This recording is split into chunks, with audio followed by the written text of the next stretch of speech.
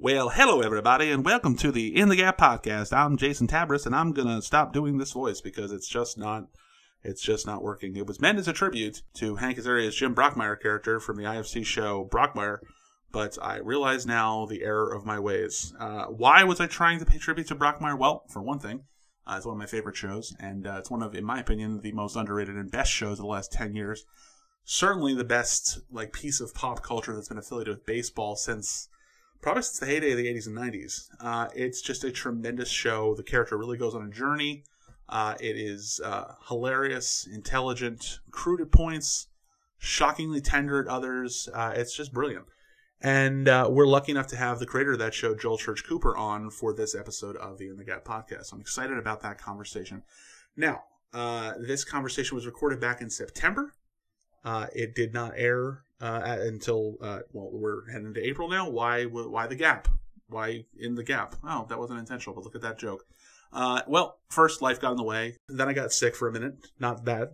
I'm okay. And then the lockout happened, and it was, 99 days of baseball sort of airing its dirty laundry in public and, ridiculousness by the owners, and it just didn't feel like a great time to release something that was sort of talking with some reverence about the game of baseball. And we do talk about that. We talk a lot about Brockmire. We talk about sort of like Ted Lasso comparisons in that world, baseball movies. There's a great bit about the Kevin Costner movie For the Love of the Game. Not the Kevin Costner baseball movie, obviously, but we also talk a little bit about Bull Durham. I think it really says something about what kind of baseball fan you are, whether you prefer Bull Durham or Field of Dreams. I'm a Bull Durham person myself. Field of Dreams, it's a movie. There are some moments that are just amazing and really romanticize baseball. There's some other moments where you could, plot holes where you could drive a truck through. But again, it's got that romantic air about it, and so does Brockmire at times. And there's a great scene with J.K. Simmons and Hank Azaria talking about the sort of baseball as a religion, and I love that. And so we did talk to Joel a little bit about that as well. So really, without further ado, I'm just going to give you the episode right now, and I'll check back in at the end. I was always at my best on a baseball field. They're like sacred places. Lit up, they're just like temples. In the darkness, they're like cemeteries. Look at that. I guess I do believe in something bigger than myself. Baseball. You have 4 seasons of Brockmire. Really just, tonally diverse seasons. Not tonally diverse necessarily, but story-wise, the character had a full and true arc. Do you feel like you said everything you wanted to say with the show? Yeah, I think we did, because we moved so much through his life and through time, and because every season was almost a new show with the same main character. We were able, once we decided to sort of creatively do that, we knew we would just be burning through story and ideas quickly, which is what I think I'm proud of about the show, and I hope makes it interesting to rewatch, is like each episode should really feel like a meal, like we're moving stuff forward, new ideas are entering, his world is changing more so than normal television. So I did sort of, in a sports podcast, to use a sports metaphor, I did leave it all out in the field, with this one.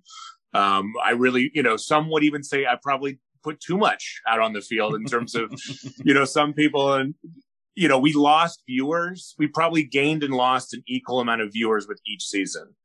But we definitely had, there are people who watched season 1 who never came back, because they didn't like season 2. There are people that thought season 2 was great and didn't like the sort of sunny or mental health aspects of season 3. And then some people were just like, fuck this. Why is there a sci-fi element in my Brockmire? And for season 4, and hated that. And so, it was interesting. That was what's great about the show, is I got to do what I really wanted. And because of that, I really have no regrets. Is there, despite that though, is it hard to move on from something that's clicking, you feel good about? Is there ever a want to be like, no, let's just stay in this well for a little while, because it's nice here? or do you just continue with that plan of, no, we got to keep moving forward. Every season is something new. Hank really did. Hank really, what he would have done the show of drunk Brockmire in the minor leagues bumming around for 10 seasons. He's, Hank is sober now, and his sobriety really defines his life in a lot of ways in terms of, how he treats people and, with respect. And, anyways, I mean, he's talked about it in other platforms that I suggest you dive in. But so there was a part of him of getting drunk, fake drunk on screen that he actually enjoyed, like slipping into a different time in his life without having to actually enjoy, and then the fun of it and the freedom that being drunk gives you that you don't really get when you're a sober person, like playing that space. He really just liked it, and he probably would have stayed there forever. There was just always something about where I was at the time and what I wanted to see in a TV show that I hadn't seen. I just really wanted to move, and I wanted to play with time, and to, if, you can go down your different Dan Harmons, your Chuck Lorre's, your showrunner, how do you do TV? They all kind of boil down to, you take a character to the precipice of change and then you don't. Or you barely do. And that's TV writing, because it's a profit incentive to TV writing, which is we got to fucking milk this thing for as long. If it can go 8 seasons, it's got to go 8 seasons. If it can go 15, juice it to go to 15. And that was really the model. And, when I started thinking of this and, as a TV show in probably 2015, what was exciting for me, was not doing that. And so, I didn't want to linger, but I understand why certain members of the audience did. And I understand, because it really is one of the reasons you don't do this, in TV, is you alienate a lot of viewers because they fall in love with the TV show, and then we give you a new one and we have to then try to win you back. To me, that was a great challenge and I liked it, but I understand why some of the audience and Hank just was like, well, I like this vibe. Can I just hang out in this for 80 episodes? It would have been interesting to see another season of season 3 repeated. I don't know that I would have stuck along with, I would have stuck with it, but I feel like the pivot to season 4 and the big idea there, while still continuing the character, it still felt like the same character from season 3. But that mission, and then that kind of, that overarching sci-fi end of days theme, which I want to talk to you a little bit more about, I think was just such a perfect, inspired idea. Before I jump into that, though, I'm curious. I don't know how much you follow, social trends and, people talk, what people are talking about in the zeitgeist of TV and everything. But I see a lot of parallels, obviously very different personalities, but I see a lot of parallels between Ted Lasso and Brockmire. You see the discourse about Ted Lasso over kind of the show, quote, losing the thread from season 1 to season 2, which really felt like it was coming from a place of, as I luckily as a critic, I've seen a couple of episodes ahead. And so it was like seeing people talk about where the show was in the first couple of episodes without realizing where it was going to go. Just felt like you just back up, trust me, hit the brakes. You don't know where you're going, because they clearly did with the show. They clearly did know where they're going. I think it's very impressive where it's been going. But it is something where they are pushing it past the precipice. They are pushing it to show maybe not changing the character, but showing the work a little bit more with the character. I'm curious if you see something like that in that discourse, and if that kind of reminds you of the Brockmire discourse around, the character changing and seeing something where, they are trying to, challenge the audience a little. Yeah. I come a little bit from the Bill Lawrence tree. I worked under him for probably, the most of any other showrunner. I worked under him for 3 years on 2 different shows. Oh, yeah, that's right. Yes. So I worked on Undateable, and I worked on a show called Ground Floor, which he was also an AP on. Mm-hmm. And, so I very much know how he thinks about TV and what his theories are. And, part of working under Bill is he really lets you into the process of his decision making as a showrunner. Not so much in, a little bit in an apprentice mentor way, but he directs it towards everybody. He just talks through his process a lot. And, so, he had, you know, the thing with the Ted Lasso thing, which I sort of, you know, no one should ever feel bad for Bill Lawrence. He is a very successful man who has done great things with his career and has a very nice family that he loves a lot.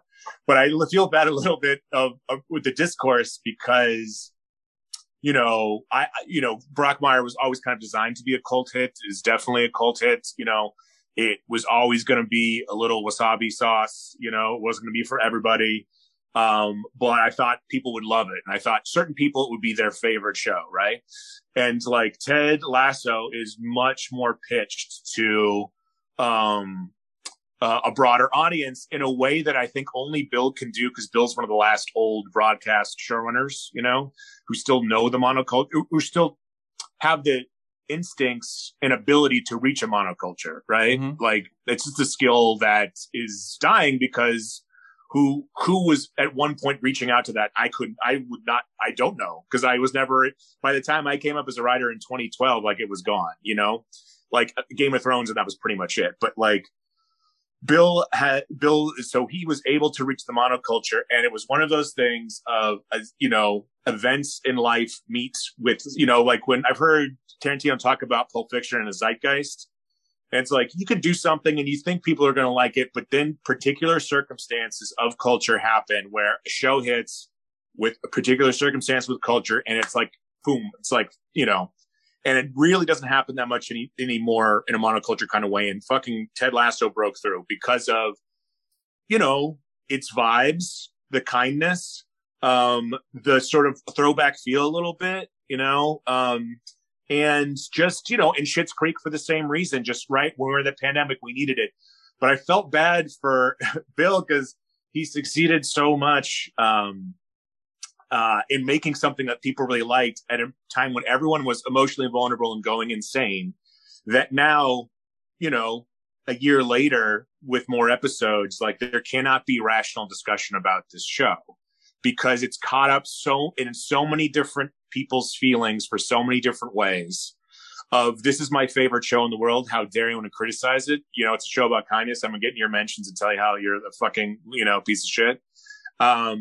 There are people that are disappointed in it and they loved it so much and now it's going a direction they don't like. And so now they're acting like a betrayed lover, you know, and there's some people who are like, well, I never liked it. And so I'm chiming in and be like, I always thought it sucked because there is no such thing as kindness or whatever. And like that, it's the discourse that I see is about, you know, it's like, this is, you know, something in a monoculture that has 5 opinions about it. Now it just becomes everyone arguing, especially if it's something that people have an emotional connection to, which because of when the show came out, what its themes are, what its tone is, you cannot separate people's emotions from their reactions to the show. And it's become, weird. It's all weird. And it's like, you know, Bill is just trying to make a show that is fun and funny and nice about nice people. And he thinks that, you know, that's a nice thing to do now. and he's, you know, and he's not trying to certainly reinvent the wheel. You know, he's trying to, you know, and now everyone's trying to ape it, but like, you know, anyway, so it's a long rambling answer about, I find the discourse incredible, you know, in a bad way and just as insane as everything else is happening right now. I find it fascinating. I think, I love Garden State, and it's more of a circumstance, not necessarily of its time, but in the time of people's lives when it hit them. I was probably 23 or 24 when I saw Garden State for the first time. And it really opened up the world for me in terms of like the soundtrack and finding like all these groups and stuff. And it really, but it's a movie that has its emotions on its cuff. And a lot of people I feel have like, they almost like, reject it, like like basically they just like, they can't believe that they liked it. It's almost like they hate it because of what they were at the time when they fell in love with it. So yeah. I feel like that's an interesting thing where I feel like that's what's going on to a certain extent with Ted Lasso, where people found it at a time in their lives when they really were vulnerable, and it picked them up. But then it's almost like if you have have this like horrible leg injury and you use crutches and they help you get, you know, down the stairs and across the street, when your leg is healed, you don't want to look at those crutches anymore. You know, you want to kind of throw them away and burn them. And so I kind of wonder if that's like the same kind of effect, or people just recoil at the notion that they were ever that vulnerable and needed a show that was maybe a little, in its feelings and a little big with its ideas about like, tenderness and niceness. Yeah. And I think that like, it's really hard to do incredibly sincere works of art that, appeal to lots of people. Yeah. Like I think if you look at kind of notorious, like I just watched Joe versus the Volcano. That is such an incredibly sincere movie, it is so like, and it's, and it's a fairy tale and whatnot, but like it really has its emotions on its sleeve, and people fucking hated that movie, but it's some people's favorite movie because of that, because it resonates on a frequency that really vibes with them, and it's allegorical. And I think that buys you a little bit. And I think, I mean, it's going to be a giant hit. They're going to do whatever they want with it. I hope that any sort of perceived, because I think they probably wrote this, this season before there was a real response to season one. I believe that's true. Yeah, I think so. Yeah, which the similar thing happened with Brockmire, and there is a purity about writing season 2 when you don't know what the reaction to season 1 is. Yeah, I know that's the same thing like what Dan Levy went through with like Schitt's Creek before that found its like Netflix like breakout. They had already been like, I think it like had already plotted out season 4 and 5. Or season 4, definitely season 4. But yeah, no, that's interesting. I think one thing, and the Schitt's Creek thing is interesting too, because again, Schitt's Creek, Ted Lasso, even Mythic Quest to an extent, where there are characters. It's very interesting, and Brockmire falls into this mix too, where there are characters where we get to kind of a niceness core to them, but we have to go through just a bunch of just like barbed wire and like false poses to get to it. Like there's difficult men on the outside that we need to navigate through. And I put Brockmire in that same thing. I think Schitt's Creek, obviously on the outside, those characters were, a little snarky at the start of it, before they kind of, became like these full-hearted, individuals. But, do you feel like Brockmire is a show that that warrants some kind of exploration of people looking for that kind of feel-good hit? Because again, in season 3 and season 4, there are definite elements, in season 3 and 4, which are very sincere. I reference one of my favorite things, is the exchange between J.K. Simmons and Hank in the hospital bed, and talking about the higher power of baseball. It's one of my favorite things that's ever been written in any kind of scripted thing about baseball. It's so beautiful. And thank you. It really is. I had to when I was watching it again, I watched a couple of episodes last night to refresh, and I replayed it again because it's just so, take that, George Will. It's really just spot on. But I guess question A is, does the show deserve to be considered as this kind of thing that falls into that, as a sort of a forerunner to this kind of difficult men working their way back from being an asshole into being a nice guy? And I think you can see that in certain shows, even like Hacks, or the other two shows where people are assholes, but they're becoming gradually less assholes. I feel like Brockmire belongs in that, fraternity, Sure. I definitely, when we started, there was less of it, certainly, when I sort of plotted this out in, 2015, there, it was more of the anti-hero time. It was there was more of the Walter Whites and, but the Walter Whites had now trickled down to now, there were Walter Whites on CBS procedurals, right? It was anti-hero, men left and right. And I thought, well, wouldn't it be more interesting to sort of reverse it back and, but really get into the naughty details of, can a human being change, and to what degree is that possible? Which I think is a subject that I could devote my entire career to exploring that theme, and I would never repeat myself,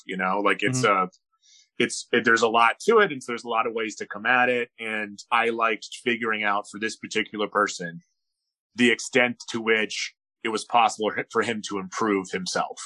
But I always left open that he was always going to be an asshole, and he was never going to not be prickly, and his instinct was never going to be nice, and it would have to take effort and work. And And I think the biggest difference, between Brockmire and something like Ted Lasso and some of these other shows, which I think is, one of the reasons it's always going to be sort of a cult thing is, we set the fourth season during an apocalypse, that I didn't know I felt was coming, when we were writing this in a writer's room in January 2019, I was like, I don't know, let's just imagine that things keep getting bad, right? Well, let's just imagine, and the speed at which they're getting bad keeps increasing. Well, let's just imagine in 10 years, it's never stopped. It's never slowed down. What would it look like? Right. And then things got worse quicker than that thought experiment that we tried to do. And, it certainly didn't help the show that the fourth season of it was about how to live through an apocalypse while people were living through an apocalypse. Because the message of that season is like, you can try to make things better, but usually they're going to stay bad. And usually making things better often is choosing between, a terrible option and a slightly less terrible option, which in this case was an oncoming onrush of fascism or trusting a Google AI like techno state, which one is the one that you choose to live in? You don't get another choice, those are not feel good qualities that reassure you. Those are, things that are poking at the scab that you're looking to maybe, not pick at and instead watch like pleasant television. So, I think we are in that, but at the same time, I think we're a little thornier in asking that questions in some of the other shows. It's interesting. I've definitely turned away from things that have like that kind of like post-apocalyptic theme, but I wasn't bothered by it watching. Maybe I'm just used to it at this point. I wasn't really bothered rewatching the show recently, but it is funny to be so on the nose with stuff. I obviously nowhere near the same scale, but I did an audio visual stand-up thing for a friend of mine back in like February of 2020, and the title was something to the effect of like laughing our way through the apocalypse. And it talked about all these ways that the world could end. And this is right when like the North Korea thing seemed like it was going to, or the Iran thing rather, seemed like it was going to go off. And one of them was like a pandemic thing with all these headlines about like them not funding. It's no fun feeling like you prophesize the apocalypse. It feels a little weird, I think. Especially when, we were trying on Brockmire to predict the dumbest possible future. That was our thing, is we were like, well, what would be the dumbest way this could, if stupidity ran rampant, like for a while, what would be the dumb thing to do? And then to watch, life be as or even more stupid than your, attempts, really is, there's a reason why, like, that's why people keep coming back to Idiocracy, because that was the premise of that work. And he's right. It's just getting stupider out there. And like everyone is pointing at the thing, everyone's, we're all pointing at the crops and saying that we're feeding it Mountain Dew and it's killing it. And everyone's like, what are you going to do? Exactly. Those are the vaccine and mask debates of now. It's they're the Mountain Dew of the crops. It's like, it's obvious what the problem is. Let's talk about it. And it's like, well, yeah, we can't change it. I mean, sure, we could talk about it, but. It's so obvious in hindsight, all the ways that, things could have broken bad, and all the ways that comedy, you mentioned Idiocracy, your show, Maron's, like Netflix special, when he's talking about like women about to go to yoga and talking about Trump not leaving, and like, what are we going to do? We're just going to have to go live our lives. And it's like, well, that just became the fucking, future that we inhabited, where basically everybody just looked at this thing and it was like, well, I guess he's going to try and stay. I guess that'll just be life, and we'll just move on, because it's so I think we all expect some kind of big dramatic response to the apocalypse that just apparently ain't there. Yeah. I mean, and apparently we're going to be making TV and tweeting through it. So yeah, exactly. So we got to, it's a hard balance. Yeah, no, definitely. Back to season 3 and that moment in the hospital room, the sincerity of that. When you're going through that, is there a worry about being too on the nose, being too sincere there, or are you just going for it because it feels so right to the character and his journey? And I'm curious about the influence that Hank had on that also. that this whole season really built to that moment, right? Like that's that's the emotional breaking points that he has to go through. And so I wasn't worried about, being too sincere. We also start that scene with like a minute of dick jokes, Mm-hmm. So like, the key with Brockmire was we were always like, we can go into a very dramatic, serious, sincere, dark moment as long as we go in with jokes and we come out with jokes, So I knew that was the philosophy of the show. So, and I knew that, we'd had all these, big dick jokes, and it's the kind of thing when I was in a locker room, there was the guy, in a football locker room in high school, there was a guy with a giant dick, and he just would put it on people's shoulders. He was really very proud of it. So I always liked that sort of men's locker room sort of, that would be a thing people would talk about. They talked about it with other, players. So we have those jokes. And then I just like starting that scene with the joke like that, knowing that we can then from that point, we've done all the work with those two characters. We've set up this moment of these, enemies who hated each other because they're kind of the same person who, realized at the end of one person's life, all they have is each other, and they can be present at that moment. And he's done all this emotional work to be able to respond in that moment with honesty. And these are both people who can speak, they're professional announcers. It was why I loved writing for the show. It's like the verboseness of the characters is always built in. So I just never worried about, you wanted to get the balance right. You wanted to sort of, say the exact thing I spent a lot of time crafting that. Those are all things that I believe and love about baseball. I find those things to be true. And, when you've done the work and you've plotted it well, you've done the character work and you just get it set up those moments, then you can go for broke. Then that's when you try to dunk with two hands as hard as you fucking can. In this case, that's me talking about trying to give my truth about the things I respond to about baseball through those characters in a way of like, some of it's a little old timey for me, but those guys are, much older than me. So they're responding to a different generation and thoughts about baseball. So I filtered a little through that lens. And the idea that as an atheist, you can still have a spirituality. That's what I really wanted to get to in that moment, because I do believe that,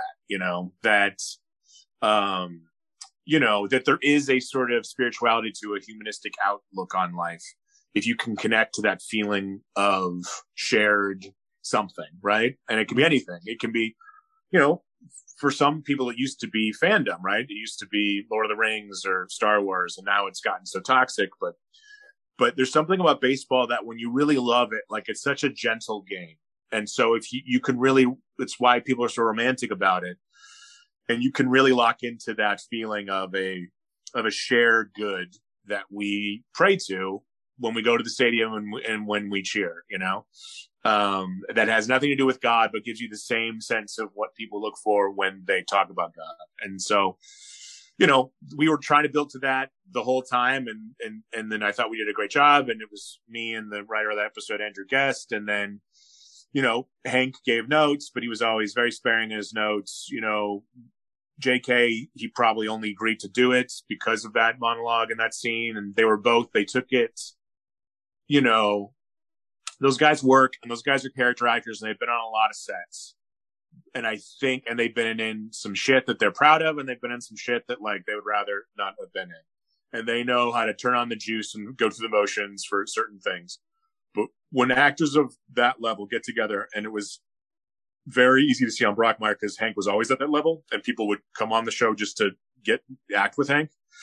When you get two actors at that level acting against each other, it's like two athletes. They take it very seriously. They prepare, and they're giving 100% in a way. They're not protecting themselves in a way they normally do because they're not sure if the other partner can catch them.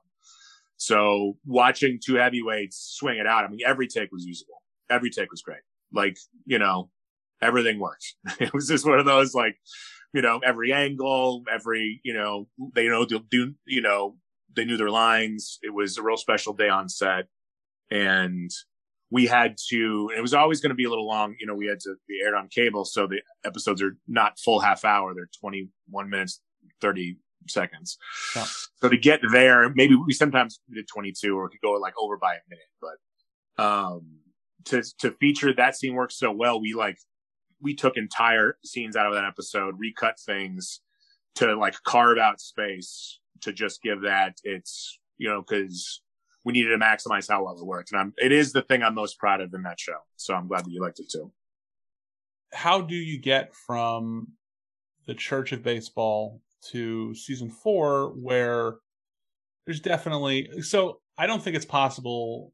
I mean, I guess it's possible, but it's unlikely that I think to be a baseball fan is to open yourself up to the nuance of, I love this thing. I'm nostalgic about the way what this thing used to mean to me.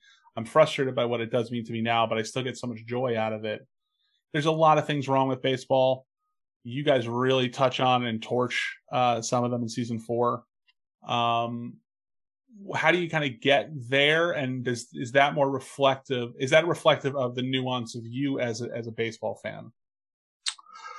It's satirical, so it's certainly. And I was imagining, what if all the problems of baseball got significantly worse, just like all the problems in America, right? Mm-hmm. So that was like the twin thing for season 4. So they were exaggerated, in a lot of ways, but they all are criticisms that I think are true of the game. The game itself is analytics. It's all the things Theo Epstein's trying to work on, right?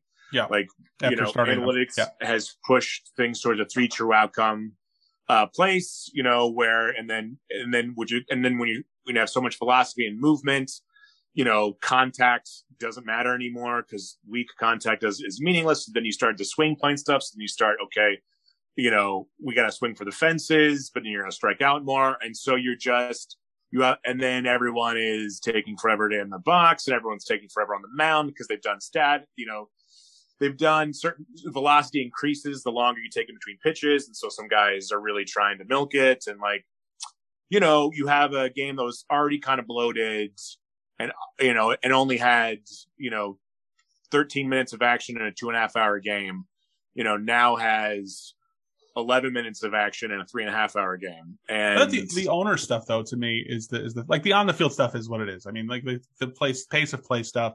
I never get too bent out of shape about it. Like, especially if I'm there at a game, I literally. Oh yeah, I love being at a base. We always made the argument in Brockmire the best.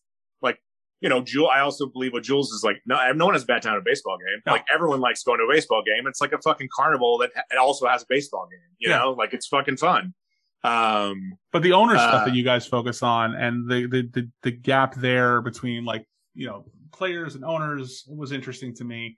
And also some of the stuff you touched on in the prior seasons, which I guess this would have been season 2 with Art Newley, at the end there, and the racism in baseball and the, specifically like the old school mentality of, you got to play the game the right way. Touching on that stuff was interesting to me most because that's the stuff that bothers me the most about the game is everyone being, pissed off because Tim Anderson flips a bat or whatever.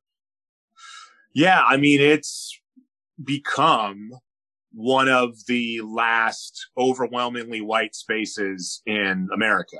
It wasn't always that way. There used to be black people on the field. There used to be African-American baseball players. There used to be, African-American fans. There used to be young fans, and those things have all kind of changed. And I think, there's a danger of this, the Art Newley was sort of me worrying about what's going to happen if the Proud Boys start claiming baseball, as because of the demographics and because they feel to have maybe a receptive ear. And, I mean, I'm worried about it. Certainly it doesn't seem to be happening as fast in baseball as it's happening everywhere else. But, the sort of incursion of, a sort of regressive, way of thinking, I would say. It's interesting though to think though. I mean, it is, I follow basketball a little bit. I follow baseball a lot.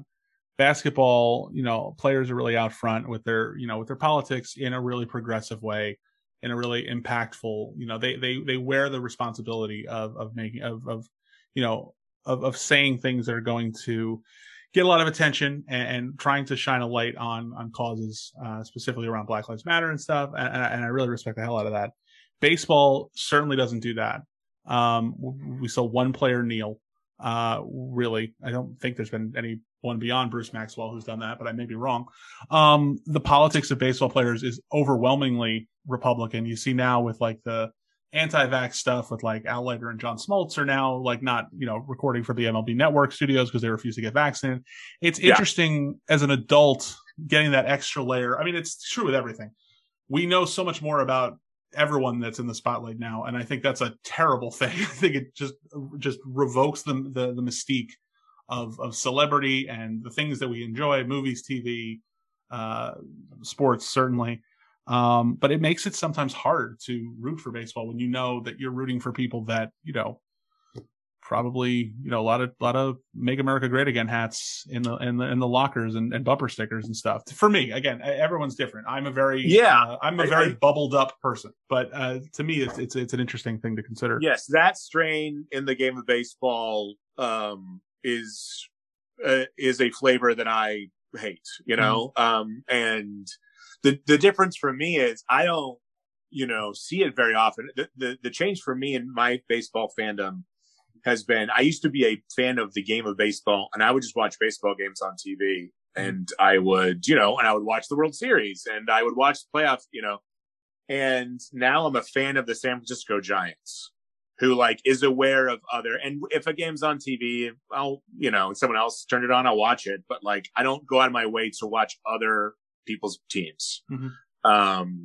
And part of that, I think, is I don't find the actual game as interesting as I used to find it, sort of, the game itself, but I think it's also, I just like I like the Giants politics as a, not the owner guy who's like a piece of shit, but like, Farhan Zahidi, Gabe Kapler, like they were out in front of Black Lives Matter. They, in a big way, that they've always been a progressive organization, having LGBTQ nights, and they had AIDS, fundraisers in the early 90s games that I went to. And, they've always been a sort of progressive organization that represented that we recognize the demographics of the Bay Area, and we are speaking to that of political. And so that part isn't really what you're talking about, isn't really a part of my baseball diet, because I'm only watching Giants games. Mm-hmm. And even the announcers like Kruko and Kipe, like, Kruko smoked some grass, in the 60s, like,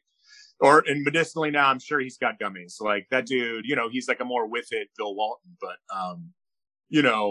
I love the team, and I love the organization, and especially, the direction they're moving now.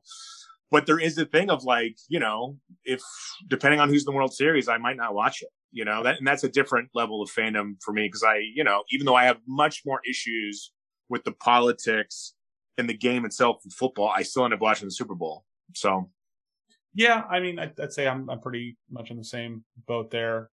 The Leiter thing is interesting to me. I don't know his politics. I'm assuming, he's, a Trump guy. I feel like that's been something he's said in the past, but I might be mistaken. But I interviewed him once at MLB Network, him and Smoltz, actually. Smoltz was delightful. It was a great conversation. And Leiter was fine too, but it always is one of the weirdest experiences I've ever had, because Leiter comes into the room, puts his feet up on his desk. He says, "What do you got, kid?" I'm in my mid 30s. So it was just such a funny, weird exchange for me. It's such a I'm in the locker room in the 60s getting my hair tousled. So it was just such a weird confidence that he brought into that conversation that was just struck me as odd. I love, just as an aside, I love hanging out with and being around older athletes. Like, I find it fascinating to be around kind of big shots their whole life, after they're not playing anymore. So they're humbled slightly. I don't know. There's just such a, they're just fascinating characters. I mean, obviously Brockmire is a sort of, aged sports figure. So, that's sort of my fascination runs deep, but I've found being around them through sporting things to be very interesting, just people watching. Perhaps I need to fast forward it a few years beyond, because the guys that are in their mid 40s just out of the game, I find intolerable to be around. I think you got to get because I think you got to get past like the I'm still an athlete, but I'm bravado. And so like the I'm middle aged and no one knows who I am anymore. That to me is a more fertile ground. I mean, there are guys that are just great. Todd Frazier is an amazing guy to talk to. Harold Reynolds is a tremendous person to talk to. And then there are others that are just it's such a chore to get through a conversation because that ego is just firing on all cylinders still.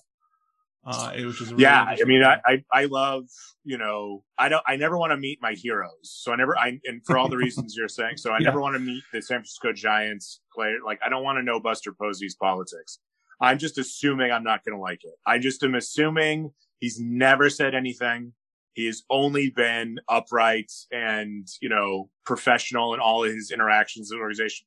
But I suspect I would not like it. And so I do not want to know. Do not tell me. If you know, I don't know. I had, I was talking to somebody, on Twitter about Don Mattingly. My dog is named Mattingly. I grew up as a Yankees fan. I've defected since, but grew up as a Yankees fan. So my dog is named Mattingly. And I was talking to somebody, and I guess they had a negative experience with him in a locker room. And so they didn't really say what it was. Like, it was basically the message was that he's an asshole and that I should like not give a shit about him. And it was like, I don't want to know that. You can believe it. Let it go. It's fine. We're good. I don't need to know that level. Like I was saying before, the mystique of our heroes has been just completely wiped away, and I don't think for the best. I mean, it's good to know who's a creep and avoid them, but yeah. So we're dealing with their levels of creepness where it's like the low level creeps that we find out about somebody voted a way you don't like. It's like it's not really a monster, but it's just it kind of takes the bloom off the rose a little. Yeah, I mean, baseball is so narrative driven. It's why baseball's, movies are better. It's why it's easy to write a baseball TV show. I've found is like all, they're small narratives and a larger narrative and a large, each player has a narrative of how his season's doing, how his career's going. You have the team, you have what it's doing recently, you have what its goals are, how close it is. Like, it's so narrative driven and that's what sort of makes hero worship even easier, because you have it's not just, one of my favorite players in the Giants is Mike Yastrzemski. He was a 29-year-old rookie, grandson of a Hall of Famer who's been kicking around AAA for years, makes a swing adjustment. And now he's one of their core players and he plays his ass off because he was in AAA, for 5 years, or whatever. Like they have a team that doesn't take it for granted because they're kind of, superstars who, struggled and are old dogs learning new tricks and kind of scrubs who they've fixed. And, so it's a fun team to root for, but part of your rooting is narrative, Yeah, no, I definitely agree. I defected from the Yankees to the Orioles in 2013, partly because I loved Buck Showalter when I was a kid, and found so much more to root for. Going up to the protests in Baltimore when they had to play the game, with no fans and how he handled that and just the organization overall. I mean, without the few exceptions of how they actually deal with certain things, but, Adam Jones being such a vocal leader, and just a tremendous player to follow. And I really fell in love again with baseball, watching those guys. It's funny watching Mike Yastrzemski struggle in spring training, but seeing him throw himself at everything and feeling like when they released him, he shouldn't have done that. And then, he blows up and becomes, this really, really talented, all-star caliber outfielder. But yeah, it is all about the narrative. I haven't had as much fun watching baseball as I did with that kind of plucky team, with all the subplots of, the Ubaldo Jimenez's and, can Chris Davis ever regain his thunder and all that stuff? And then it turns into a situation where they just stop spending money and stop caring. And then so the narrative just becomes, I don't know what the narrative is when it's a full rebuild and they won't spend any money. The narrative is profit. I guess the narrative is, look for tomorrow because you have the it's next month. It's not even tomorrow. It's it's 10 years down the road. Yeah, no, he does. I mean, I've defected again to the Mets because I thought that would be interesting, and it has been interesting. Defecting to the Mets, that's a bold choice. I got talked into it by. I got talked into it by my cousin. Scapegoat's the Titanic. It really is. Yeah, I'm definitely rethinking that because the circus is just a little too cancelable for me with everything that's been going on over there. But yeah, no, I got talked into it. But no, it's not the same thing. It's not the same as those aren't my guys. It's not those same kind of like plucky underdog stories like you're saying with the narrative. I wrote a joke for Hank about Brock, because he used to make a lot of appearances when we would promote the show in characters Brockmire. So we would do like ESPN car washes where I would have to write jokes, and a lot of them would be about the Mets because he hates, Mets are his favorite team, and so he likes to shit on them in character voice to fan frustration. And so I wrote a joke for him that the Mets are the Yankees of not being the Yankees. And I do feel like it's one of my better sort of Zen Cohen kind of jokes, because like it's funny, but it's true. Like they're just so loudly incompetent for so long, like, and part of it's the media and part of it's New York and part of it's the fan base, of just like, there's a frenzy, and somehow in the Yankees, they channel it into like organized, like they posit it, they like, they move it in a direction that helps them. And for somehow with the Mets, like they left a door open and it's just like, it's rattling around inside this madness, and they can't get it out now. And just as a Giants fan, it's interesting to watch, like that's the thing is like, I think part of the reason I'm such a Giants fan is like, I have liked that they've been a good organization, just well run, probably since the mid 90s, since I was a kid. So, and I watched it get better, like the best run of San Francisco Giants baseball consistently is the mid 80s till now. They've had peaks and valleys, but that's my whole adult life. And so, it's nice to root for a winner. I tend to dip when they lose, but they don't lose they come back pretty fast. I wonder if they had been an Orioles-like team that just goes through these fallow decades. Oh, it's like 20 years with only like 4 seasons of really watchable baseball. And I wasn't a part of it for the first. Like I was always aware of it. Like I liked when I was a kid, I loved the dynamic of like Sam Horn and Randy Milligan, just these huge dudes who would just hit nothing but home. Again, the kind of archetype of now, the Rob Deers of the world. I always found Rob Deere fat. I was going to look up Rob Deere's baseball reference because I was like, I don't remember him walking either. Like, but I remember, he would hit like 35 home runs and hit like 212, and you'd be like, what a fucking joke. Rob Deere, you're just a joke. And it's like, is that just Joey Gallo numbers? Like, yeah, basically, yeah. He'd get like 100 million now. I think you're right. I don't think he walked a ton, but he had an amazing mustache mullet combo. I do remember that. And when he would hit it, it would go, like he had one of those kind of like power strokes that like was long with a lot of holes in it, but if you could get a barrel on it. The one who always, because he killed the Giants and the Padres, like the Braves, the Marlins, and the Dodgers, he killed them everywhere he went with Sheffield. With that swing, that I would always like, when I was a kid growing up, like it just always seemed like he was going to murder every baseball. Oh, it was the most intimidating. I used to try that when I was in Little League. Didn't work out quite as well for me. With the cocked, bat thing, and just, try to wag it. Didn't quite translate, to my bat speed to his bat speed. But yeah, no. We talk about things that, people are nostalgic about baseball. Everyone's talking about the way baseball used to be. I miss crazy, weird batting stances. Yes. I miss Julio Franco, Mickey Tettleton. Miss like just, and it's because of science and it's because of biomechanics and people can teach it now. And like, it used to be like, I remember reading Hank Aaron's biography when I was a kid, and he learned how to hit, with the wrong hands. Like he hit cross-handed until he was like 16. Just because no one showed him, he picked up a bat, he hit cross-handed, and he was like, that's why I was such a good hitter, because when I went the normal way, I had the strongest wrists of anybody in the game because I had been, essentially doing it the wrong way my entire life. And like, that just can't happen now, right? Like Hank Aaron would have a swing coach at 13, Yeah, it's like stadiums though. It's the same way. There's no stadiums all kind of look the same way. Like it's not as generic as like the old school, like Riverfront and Three Rivers and everything in Fulton County, but it's still, there is a certain antiseptic feel to stadiums, same dimensions, no quirks really. Whereas like when I was a kid, I loved when the Yankees would go to Tiger Stadium. Oh yeah. Because it just looked this weird blue metal bandbox where everything was just all like like a theater. And you just don't see that now. Everything is just like about luxury boxes and what you get. Yeah, of all the ones they tore down, that's probably the one like that they should, you know, because they should have known by then they had some, you know, like they would have had to probably play somewhere else, or for a year or something, because that, you know, like, and redo the stadium. But I think it was worth saving.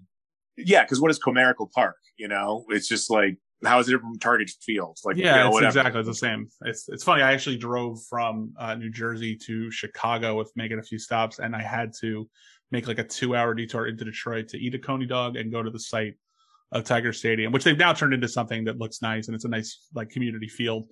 It used to be just this like, you know, just a bunch of twisted metal and debris, perfect for like an Eminem music video, which literally happened. But before I let you go, I really quickly want to ask kind of a lightning round question with one question. So I guess it's not much of a lightning round. What is your favorite baseball movie?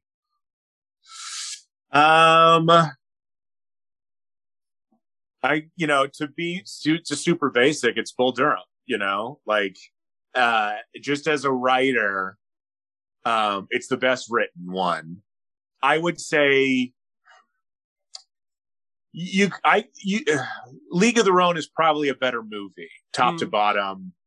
You know, maybe more fun to watch, certainly, you know, in certain, you know, overall, I don't know, but Bull Durham, the writing of it, Ron Shelton, and the fact that, like, you know, he used to play, it has so much, even as a kid, you know, I think all sports fans who watch movies and TV, like, when it would be like, you know, Will Smith was on the basketball team in Bel Air High, and then, like, you know, his rival for the best basketball team would dribble, and like with two hands, he'd be like, he can't dribble at all. This is stupid, you know, like, and there's something about that. The 80s had a very good writer who was also a former semi-professional, you know, athlete in Ron Shelton, and a movie star who used to play college baseball in Kevin Costner. And it can't kind of be replicated, you know, of like those two things of like, so you have a verisimilitude. I think I pronounced that correctly. That is unrivaled in sports movies, unless you're talking like Jesus Shuttleworth and He Got Game, and then you have to deal with Ray Allen, the actor. Yeah. So, Bull Durham, the writing of it, the authenticity of it, the performance of the actual baseball, other than, you know, I think Tim Robbins, because Bill Simmons used to always give him a hard time about how bad he looks. And he was like, I could actually throw, but I fucked up my arm early in shooting. And so I was like pitching through like a torn, you know, shoulder or something, you know, yeah, but like he has the look though, when he rears back of, I forget the name of the George Plimpton story with the Mets prospect. Sid Finch. Sid Finch. Yeah, he has that going back. Like, I don't know if that was intentional or not. I haven't researched it. I now wonder.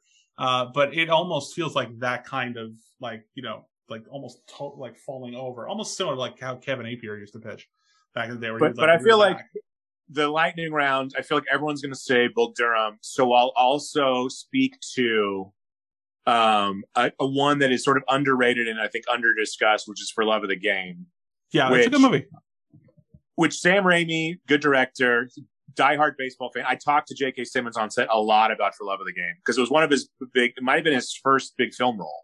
Mm-hmm. And it's how I don't know maybe it's after Spider-Man. I don't know the Sam Raimi when he found J.K. No, I think it's before. I think that's before Spider-Man. Okay, so yes, I think so that gets him JoJo Jameson, which, like, you know, gets him his whole career. He's a diehard Tigers fan. He gets to wear the uniform. You know, he was just like talking about For Love of the Game, and you know, one of the things he said. And so what's so interesting about that is all the baseball stuff works to me, and I think the romantic comedy stuff is well written and interesting and adult in a lot of ways, because it's about like two middle-aged people in a long-distance relationship trying to make it work through the years, which is just a kind of drama you would never see in a movie these days. Yeah. With the baseball movie, that's very interesting.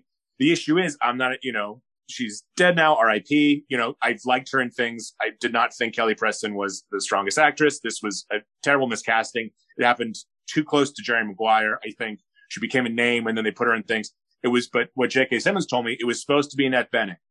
And she dropped out at the last minute from scheduling, or maybe it was a pregnancy. I'm not sure. But you have that exact movie with that exact strip with Annette Bening. That is an all-time classic, because it's really like, I was telling my wife the other day about the scene. I hadn't seen the movie in probably 15 years.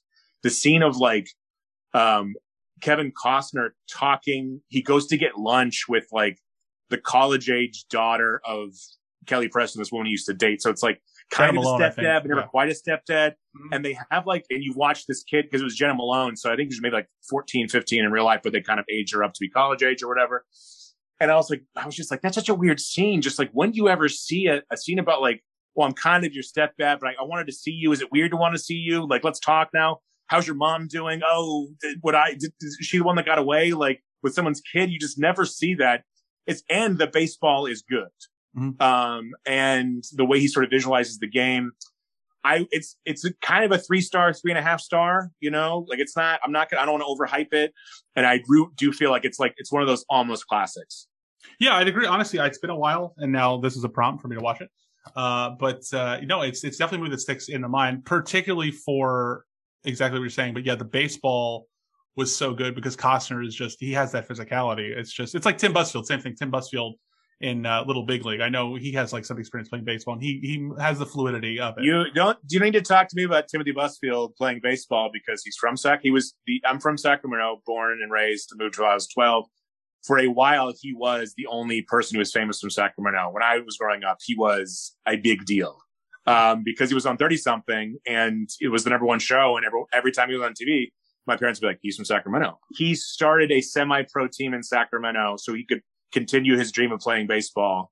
And then they got like ex-players, because they were like for a couple years. So I've seen Timothy Busfield bat at a semi-pro game. That's the real deal. And I think he grounded out, but it looked good. But again, Little Big League, it's why he's good in that movie. It's not just like, yes, he can hold the bat believably and be on a field. It's like the way, like Costner carries himself in flow of the game differently than Crash Davis, because one is an aging pitcher who's had arm trouble, and one is a early 30s catcher who's like body's starting to break down, but that's not the issue. And he looks different. He holds himself different. He acts different as athlete persona is different. And I think that kind of thing, that kind of nuance, you have to be you have to spend a time in that world to know that kind of very like subtle cultural stuff. I'll give you the opposite of this, to contrast, is Brendan Fraser in The Scout, which is not a terrible movie in my opinion. I'm a huge Albert Brooks fan, so I'm probably biased. But Brendan Fraser in The Scout looks like he never touched a bat before they yelled action for the first time. I bet money that's the case. And I apologize. He's Canadian. I would bet. Yeah. And he's a good enough athlete that they're like, oh, he'll learn, I thought you were going to say Bernie Mac and Mr. 3000. RIP also. But, he was supposed to be Tony Gwynn. And and Tony Gwynn had a gut, but like Tony Gwynn had a great swing, you know? So it was beautiful to watch. And, however long they taught Bernie Mac, it wasn't enough. Selleck in Mr. Baseball is another great example of someone who has the athleticism and sells it. Sure. Yeah, definitely. I think, though, the real takeaway, in my opinion, is all baseball movies are like watching any baseball game live. All baseball movies have an element of good to them. Like there's a hierarchy, with the exception of the one with Matt LeBlanc and a monkey.